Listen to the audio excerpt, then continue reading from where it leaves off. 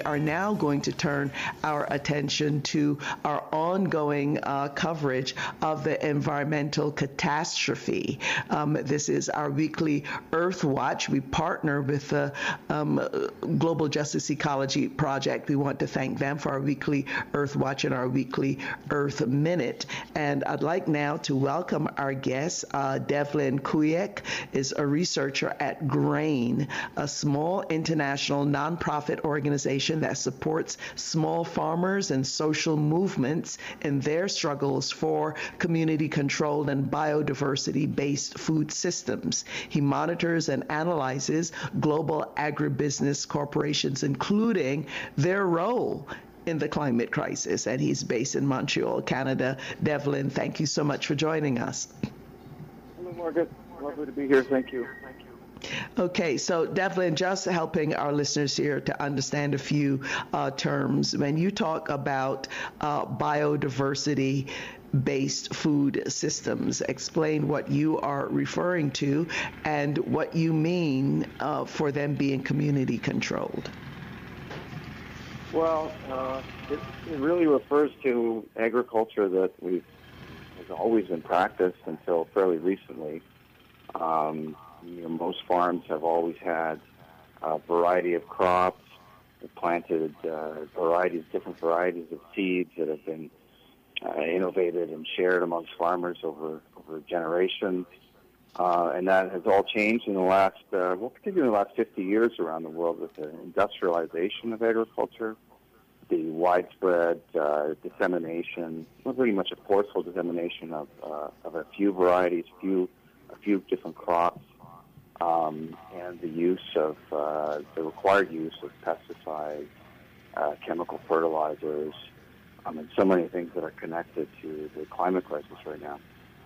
And really, so much of the diversity that existed in our food systems has been really wiped out, and the knowledge that went into that is sustaining it and maintaining it and building it up that was held by farmers has also been wiped out. Now it's still very present in parts of the world. It's an ongoing fight to maintain that and to increase it, and that's really, if we talk about climate, which we're talking about today, that's a huge part of real solutions to the climate crisis. Right, and I personally am on a campaign against products like Roundup. So many people, they want the beautiful lawns, and you see them out there spraying this stuff in public parks, etc. And I just think they make people ill. Monsanto and Bayer, shame on them, Bayer having bought Monsanto.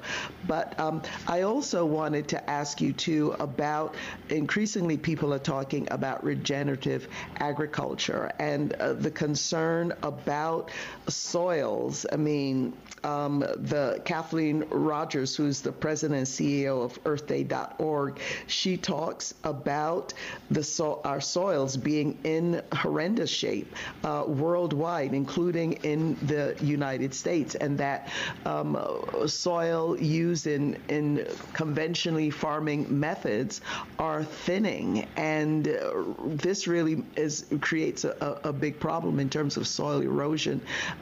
Just tell us about that and the relationship with what you are trying to do with biodiversity-based food systems. Yeah, absolutely.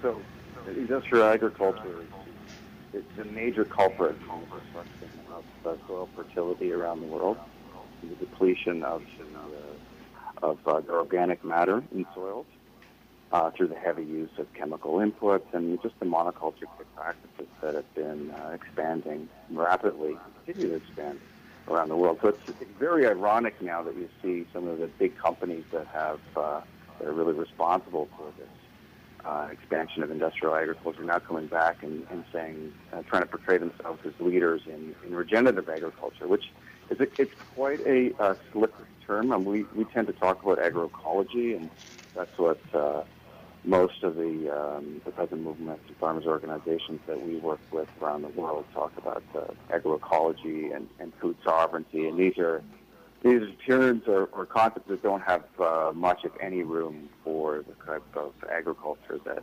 corporations like Monsanto, Bayer, and others are promoting.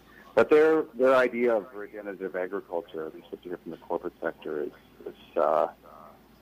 it's a very, very sort of narrow concept, and it essentially means trying to just tweak the system a little bit to not deplete soil so rapidly and not be so damaging to the soil. But as far as a real solution to any of the crises that are affecting the food system right now, it doesn't really offer anything. Yeah, and it's really aggravating me. Talk about corporate greenwashing. To see these ads on television with British Petroleum or Chevron or one of these fossil fuel companies known for polluting the planet, putting themselves forward as some kind of green or ecology activists and green solutions.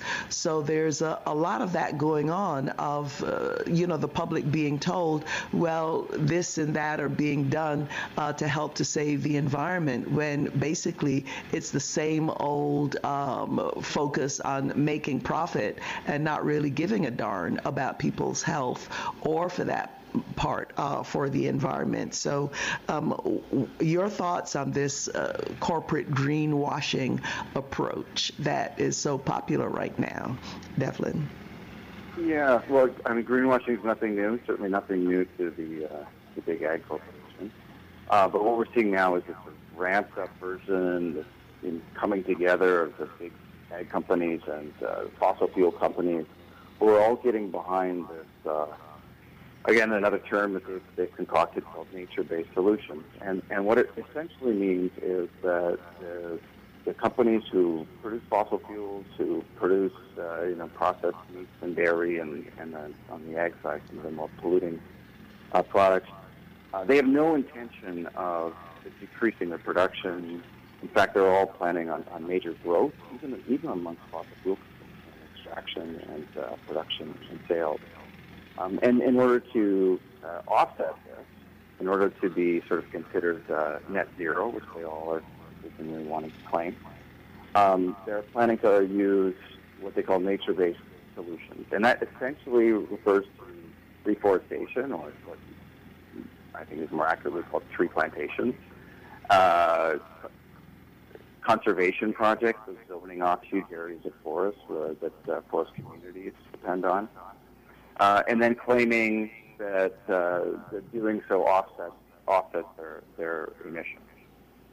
Now, if you just look at some of the numbers, and we have a recent article on our website that looks at some of the numbers for Nestle, because some companies have put out somewhat detailed net zero plans. There's increasing announcements of companies claiming to have net zero targets.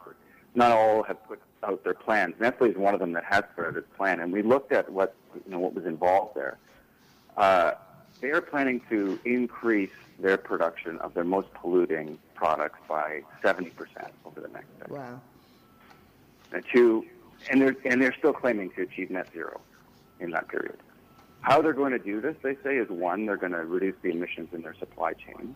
Okay, and those emissions account for 2 times the total emissions of their home country, Switzerland.